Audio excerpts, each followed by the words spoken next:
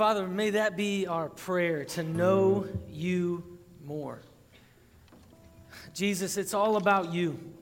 As we sang, may we glorify your name. May it be all about you. Father, we love you. We thank you for this time.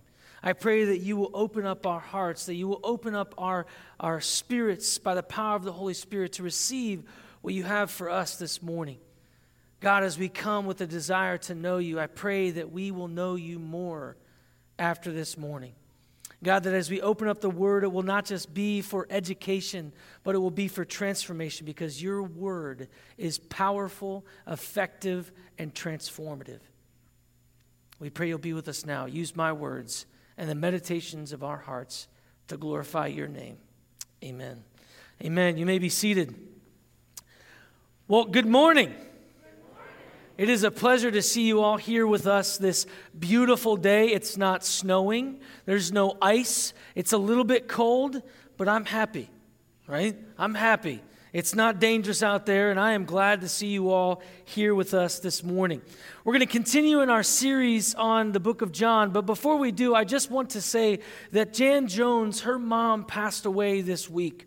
And so if you can keep Jan and her family in your prayers, there is a funeral in Du Bois today at 4 o'clock. And I know Candy Deemer has that information, so if you would like to find that information, the exact location of where that will be, please connect with Candy and she will direct you that way. We're going to continue in the book of John. I don't know if you have sensed this, but I love the book of John. And hopefully my excitement has kind of crossed over to bringing excitement to your life. As we come to the book of John, you wait and with eager anticipation to see what is God up to in this book. What is God saying? What is he saying to our church? What is he saying to us as individuals? Because I just love this book of John. Now, we're going to be looking at the wedding in Cana. And sadly, what happens with this particular story is there's a constant question of, is the wine alcoholic or not? Well, we're not going to deal with that issue. So just take that out of your mind, because we're going to deal with the actual story of what is Jesus saying. We're not going to get stuck on really weird rabbit trails that can hinder us hearing what God is saying. So don't even ask that question as we come to this story, because we're going to be talking about the source of joy. The source of joy. And since it's a wedding, I wanted to just talk about my wedding day for a moment. There's a picture up there that we're going to put. Hopefully you can see it. That is my wedding day with my beautiful bride. Now, I remember this day vividly. I remember as the eager anticipation of the ceremony was coming, and the nervousness that was there, and the silliness of just being giddy and just geeking out about this wonderful, beautiful day.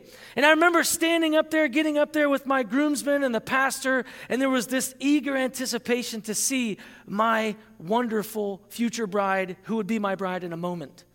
And I remember as they opened the doors, I saw my beautiful wife coming down the aisle, and I had just this sense of joy, of excitement, of anticipation that this woman, I have no idea why, but she said yes to me and is saying, I will give my entire life to you. And I'm thinking, why would you do that? But don't run away yet.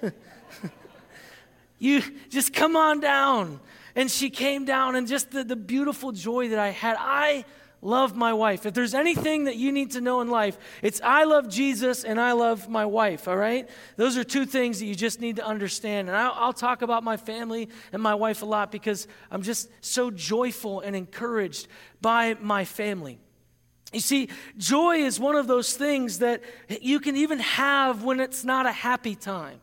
Joy is one of those things that is a constant reality that we can have in our lives. And I would say that each and every one of us in this room would love to have joy. And maybe you can remember those moments of life in your joy, or those moments of joy in your life. Maybe it was your wedding day, or the first day you held your child, or whatever it is. I know that we've had moments of joy. Each and every one of us have had moments of joy in our lives. But we can't make those things the source of joy. No matter how good your marriage is, no matter how great your family is, no matter how wonderful your job is, whatever it is that brings you joy, it's not always going to bring you joy. There'll be tough moments where you're like, I'm really not joyful right now. And I'm sure my wife looks at me many times, I'm not joyful to be your wife right now. I'm glad and I'm stuck with you, but I'm just not joyful. Right? But there's those moments that we have in life where the joy does fleet and it goes away. And we cannot find our joy in things that will just flitter away. We need to go to the source of joy. And I believe that Jesus is the source of joy. Jesus is the source of joy, and we're going to see that in this story of the wedding at Cana, that Jesus is the source of joy. Because all those other things, like I said, that we try to put our joy in, they will eventually bring us pain. They will not always be joyful, but Jesus is the source of our joy. And so we're going to be looking at how we can make Jesus the source of joy. There are several different places that you could go with this passage. You could preach on this one passage for 3 or 4 weeks at a time because there's just so much rich content. But I'm going to look at it from the lens of joy and understanding that Jesus is our joy. So the question that we're going to ask today is, how do we find our joy in Jesus? How do we find our joy in Jesus? If you would open up your scriptures with me to John chapter 2, verses 1 through 12. They will also be on the screen so you can follow along. But if you want to look in the Bible, it's John 2, 1 through 12. This is the word of the Lord. On the third day, there was a wedding at Cana in Galilee, and the mother of Jesus was there. Jesus also was invited to the wedding with his disciples.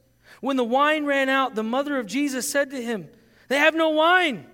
And Jesus said to her, "Woman, what does this have to do with me? My hour has not yet come."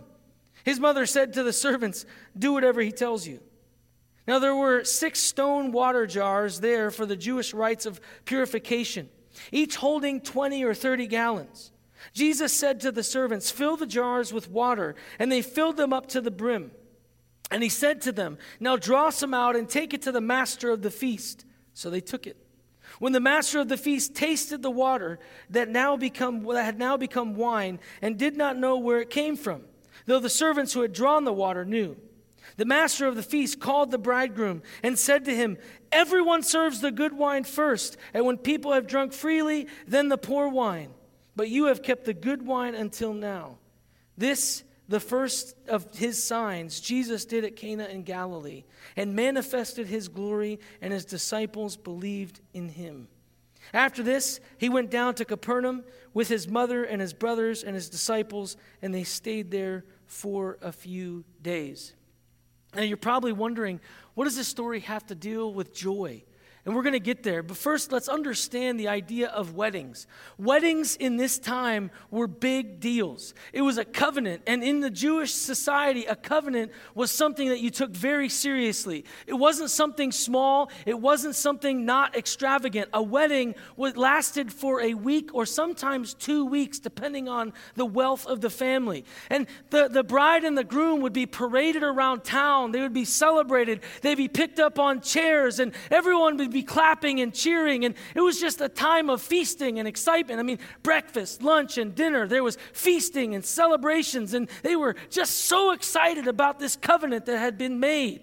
Now, I don't know if you would want your wedding to last a whole week long, or all the money that would cost. It's just astronomical to think about, but this was the celebration. There was excitement. There was passion. And one of the things that was there with the breakfast, lunch, and dinner celebration was wine. And we come to this place of seeing this story. Why in the world is Mary, the mother of Jesus, so worried about the wine at this wedding? I'll just give you a little bit of background so we can understand the framework of what's happening. If Mary, the mother of Jesus, and Jesus, along with his disciples, were invited to this particular wedding, that would mean most likely that there was a familial connection. That this was either a cousin or some type of nephew of Mary's, or whatever it is, there's a familial connection. And when a woman was connected to the marriage familially, she would have to try and help serve the food and serve the wine. And so she's there and she's looking at this moment and she's saying, "Oh man, we're running out of wine. This is not a good sign."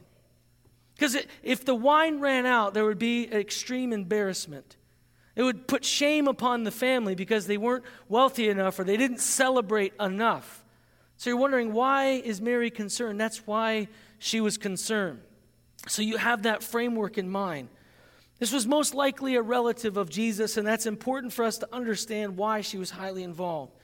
But before we discuss the wedding and this idea of joy and what it's defining in this story, I want us to look at the wedding itself and the groom and the bride and how they, it says, invited Jesus along with his disciples. I believe this is important because for us to find our joy in Jesus, we must invite Jesus to join every part of our journey. We must invite Jesus to join every part of our journey. This couple invited Jesus to their wedding, and Jesus went. He blessed the wedding with his presence. He came and he brought his disciples, and he was welcomed into this wonderful week-long celebration. Jesus joined the journey. You and I, we have a journey. Our life is a journey. Our marriage is a journey. Our jobs are part of our journey. Where we spend our money and what we receive in the house and wherever we live, we have that as a part of our journey. And Jesus desires to be a part of every portion of our journey. And this beautiful couple who invited Jesus in to bring joy to the wedding, they didn't know who he was necessarily, but they invited him into this moment of their life, this moment of their journey. And for you and I to find joy in our life, we need to be inviting Jesus into every aspect of our journey. You see, we look at this story, and we see that one thing about Jesus is that if we invite him, he will come.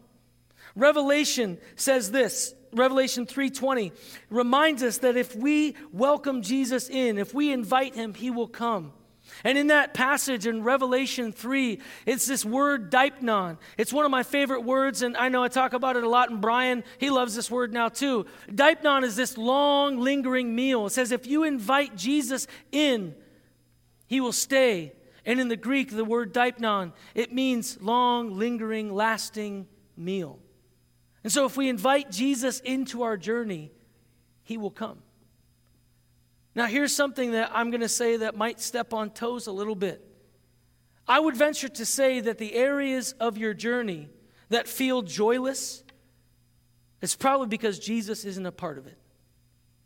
And so if your marriage seems joyless, you've probably not invited Jesus into it. If your job seems joyless, you've probably not invited Jesus into it. If your family feels joyless, it's probably because you've not invited Jesus into it. Because Jesus is the source of all joy. We must invite Jesus to join every part of our journey. And so as you think about that, ask yourself the question, where do I feel joyless? What areas of my life feel joyless? We can discern quickly where Jesus is not asking that question. Once John establishes the what and the where, he moves the reader immediately to the main thrust of the story, which is the wine. And I think as we look at verse 3, we can recognize that the world's joy always runs out. The world's joy always runs out. Now we're finally understanding why joy is important. Joy was symbolized by wine. Wine symbolized joy in the Jewish culture.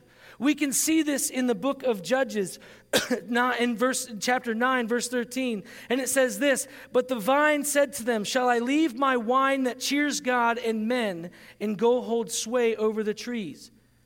He's talking about the cheerfulness that wine brings to a party, to a time, to a family, to a connection, to a meal. Wine was always established as a piece of joy.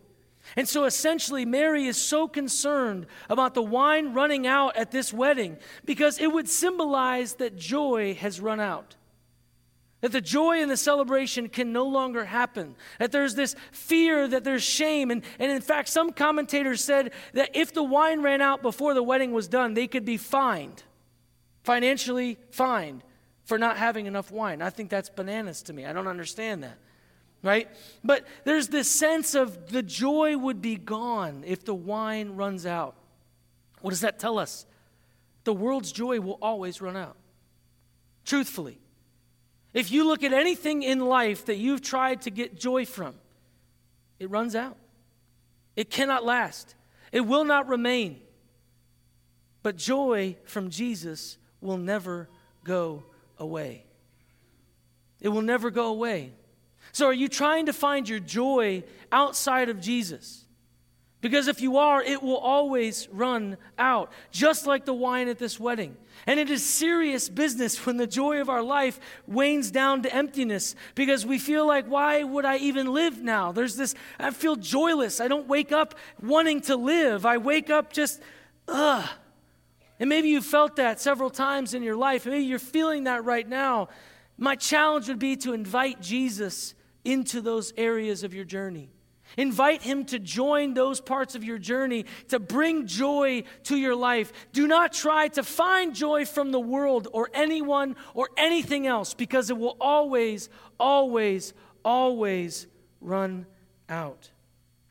Many commentators would agree that John was most likely using this story to leverage the emptiness of Judaism, the emptiness of the world's religion.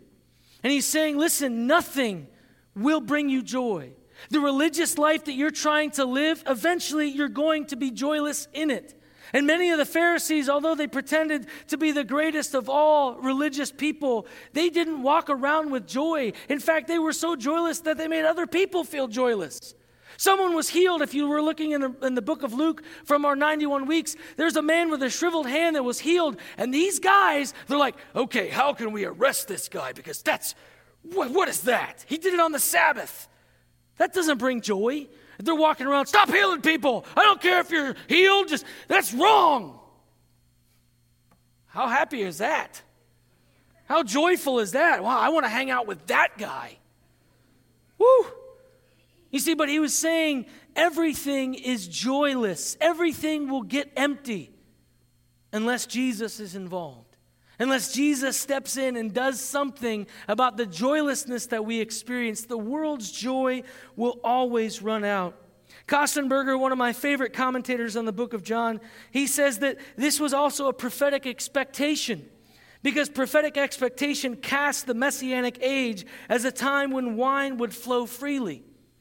He's saying, listen, not only was this a moment of John, the writer, explaining the emptiness of Judaism, but he was also saying this is a messianic thing. He chose this story on purpose. If you read the end of the book of John, it says specifically, if I were to write down everything Jesus did, there'd be so many books you couldn't handle it.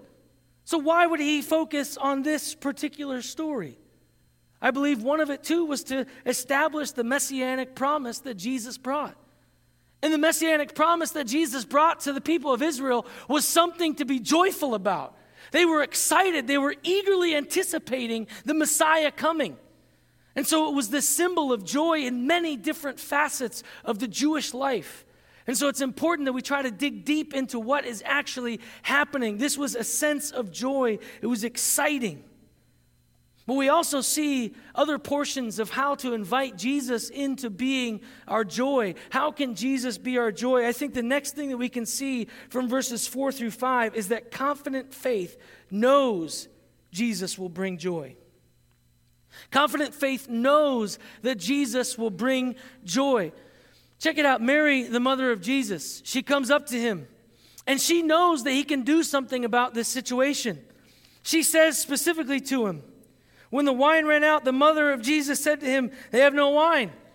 Now, that's not just a statement, right? I mean, moms don't just make statements. There's also a question underneath it, right? There's this, hey, there's no wine.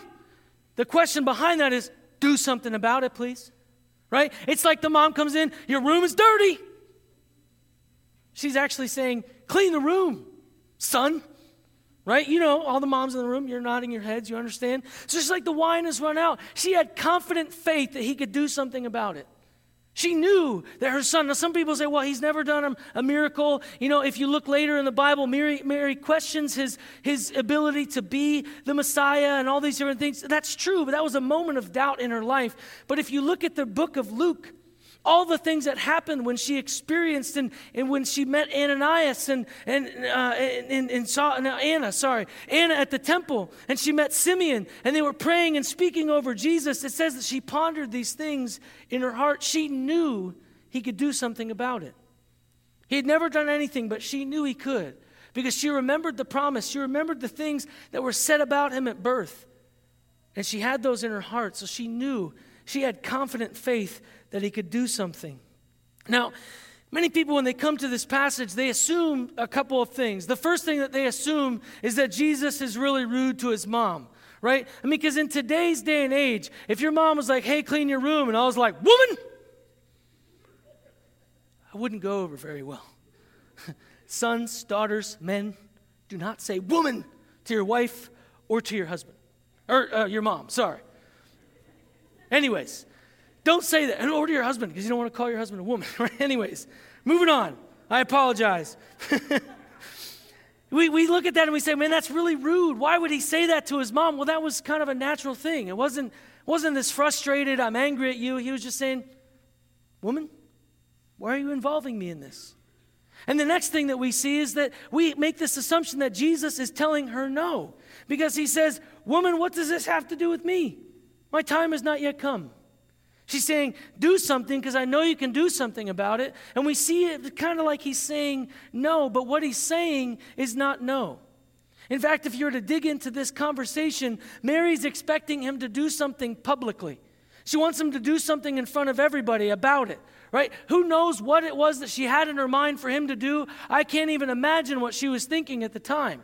But she wanted him to do something publicly. And he's like, listen, my time has not yet come. I'm not supposed to be doing things in public. It's not time yet. So he wasn't saying no. He was saying that portion of what I do is not ready to happen. In fact, one commentator says, in the present instance, Jesus does not want to be forced to a public manifestation of his identity on another's terms. He doesn't want to have a public display, but yet he does something. He does something about it. And here's another thing that we can see about Jesus is that Jesus answers in his time and in his way. In his time and in his way. Mary had an expectation when she was coming to Jesus. She had an agenda as to what it would look like. She said, please, here you go, do this thing. But even when Jesus says, it's not my time, you might think that Mary completely ignored everything Jesus said, right? Because all of a sudden, she turns to the servants and says, do what he says. You look at that and you say, did she not understand what he was saying? Did she not get it? You see, but what this shows us is that even though Jesus wasn't going to do it the way she wanted him to do it, she still knew he would and put it in his hands. That's confident faith. Do you and I, when we come to the Lord and pray and ask him to do something, do we have a specific agenda? We want a specific outcome. And if Jesus says, no, I'm not going to do it the way you want me to do it, do we just then stop praying? Or do we continue? Do we continue to say, I don't care how you answer it. You do it your way. But here is my prayer. I lay it before you. Do what you will. Those are really hard prayers to pray. Because if we're honest, we always have an expectation about how and when we want Jesus to answer our prayers. And we could go on for a year or two and say, he's still not answered my prayer. What's wrong with you? You not hear me? But he might have answered it all along the way. There's a guy named George Mueller. We've been talking about it in staff meeting a lot because Phil's been reading the book, George Mueller's autobiography, or his biography. And what's intense about this story about George Mueller is that for 45 plus years, he prayed for 3 of his friends to come to know Jesus Christ. He prayed, and he prayed, and he prayed, and he prayed, and he prayed. And near the end of his life, 2 of the 3 came to know Jesus. But he continued to pray for the 3rd friend until he passed away. And at his funeral, the 3rd friend came to Jesus. Don't you think George Mueller would have been like, I want to see this happen before I die? Don't you think as he was dying, he might have been a little bit frustrated with God for not doing this in his lifetime? But he kept praying in faith, knowing that Jesus would answer. He was going to answer in his way and in his time. Confident faith leaves it in the hands of Jesus and doesn't try to control it. Faith moves the heart of God, but God will often surprise us with his time and his way when it comes to the answer. So we need to come to prayer. I've said this phrase many times, with expectation, but without an agenda. May we expect God to answer. May we have that confident faith. Because when we're confident in faith that Jesus will bring joy, man, he's going to bring it. Let's invite him. It might not look the way we want it to look. It might not come the way we want it to come. But joy is coming. Let's invite Jesus into every part of our journey. Another thing that we can see that is often overlooked in this passage is this reality that when Jesus tells these servants to do something, they do it. Now, some people believe that these servants were the disciples. Some believe that they were completely separate from the disciples and were just servants around the household. But either way, they obey what Jesus said. Jesus answers in his time, but the joy of partnering with Jesus is found in obedience. The joy of partnering with Jesus is found in obedience. Mary tells these servants, go do it. And here's the greatest thing. They actually got to partner with Jesus in his first miracle. Could you imagine that they find out that this guy's the Messiah, no matter whether they were the disciples or just servants around the house.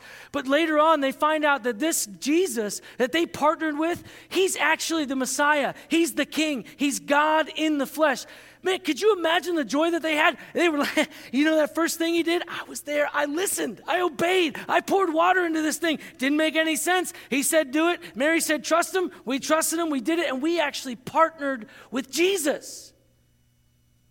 Listen, you and I have the same opportunity to partner with Jesus. It just takes obedience. When he calls us to something, when he calls us into something, when he says, I have a call on your life, I want you to go after this, I want you to go after this, I want you to move here, I want you to change this, I want you to put water in jugs, and it doesn't make any sense. But when we obey him and we partner with him, just the joy is so incredible. I love what I do because I'm filled with joy because I get to do this. You guys see me as hyper and crazy and I bounce around, and that's because I'm so in love with Jesus and the fact that I get to do what I'm doing, it brings joy. I love it. Is that how you feel about where you're working? Is that how you feel about your marriage? If not, invite him in because he wants to bring joy, and obey when he calls you to something. Go after it because your joy will be complete. Invite him in and then obey. Those servants often get forgotten that they actually obeyed. Would it make any sense? They were standing there when she said there's no wine, and he's like, go get some water. I would have no idea why he would say that. But he did. They were partnering with Jesus. Excuse me. You and I can be used in the same way. Jesus then answers Mary's request by making an abundance of wine. In this, we can see another answer to how we can find joy in Jesus. And that's understanding that Jesus is not only the source, but the sustainer of joy. Jesus is not only the source, but he's the sustainer of joy. Think about this. This was over 150 gallons of wine that he just put together.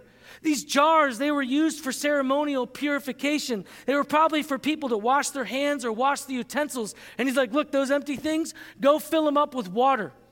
150 gallons. This would sustain a wedding for another week. This was a lot of wine in overabundance. And what he's saying is, not only will I answer your prayer, but it will be extravagant. It will be in abundance. It will blow your mind how I will provide for joy. Because I will sustain your joy. I'm not just the source. You don't just come to me to get joy, like a shot of joy in your arm. But if we continue in obedience, if we continue inviting Jesus into every aspect of our life, our joy will be sustained. That doesn't mean that pain and suffering won't happen. We can have joy in the midst of suffering, as James and 1 Peter tell us. That we can have joy when pain comes because Jesus is the sustainer of joy. Joy is not based on circumstances. That's happiness. Happiness is based on circumstances. You can be happy or unhappy. But when we invite Jesus to join us in every aspect of our journey, we can have joy that is sustainable. Jesus sustained the joy of this wedding. Because remember, wine was a symbol of joy. Jesus is not only the source, but also the sustainer of joy. Warren Wiersbe, I love this quote.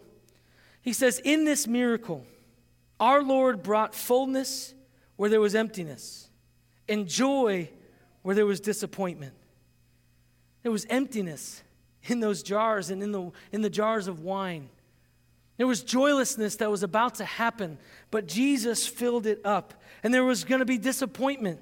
And so we come to the next point, point number 8. Jesus brings fullness to our emptiness and joy where there is disappointment. He brings fullness to our emptiness. Are there empty areas of your life? Those areas of joylessness, those areas of pain where you've allowed it to squelch the joy of the Lord within you. Are there disappointments that are in your life? I would say every one of us in this room has disappointments. You might be very disappointed in a specific thing that's happening right now in your life. I don't know your specific situation, but I do know that there is disappointment somewhere in your life. Jesus can bring joy to that disappointment. He can bring fullness to the areas that are empty in our lives. Are we inviting him in to those places? Or are we trying to find joy in other areas? Remember, the joy of the world will always run out. This story is a beautiful picture for us to capture the importance of Jesus welcomed in and the bringer and the source and the sustainer of our joy. Jesus brings fullness to our emptiness and joy to our disappointment. I don't know how I can say that any better. But my prayer is that you'll embrace that truth. That you'll embrace that truth. And just like Revelation 3:20 says, invite Jesus in because he'll come. Invite Jesus into those empty areas and those disappointments in your life because he will come. Next thing we can see in this story, it gives us a whole lot of stuff. This story it seems like just a quick little narrative, but there is so much meat in this. The next thing that we can see is that the joy of Jesus is extravagant. The joy of Jesus is extravagant. It's not just little. It's not just a little shot in the arm like we talked about, but it's extravagant. Look at verse 10. And said to him, everyone serves the good wine first, and when people have drunk freely, then the poor wine. But you have kept the good wine until now. He didn't just make wine that would sustain the rest of the wedding.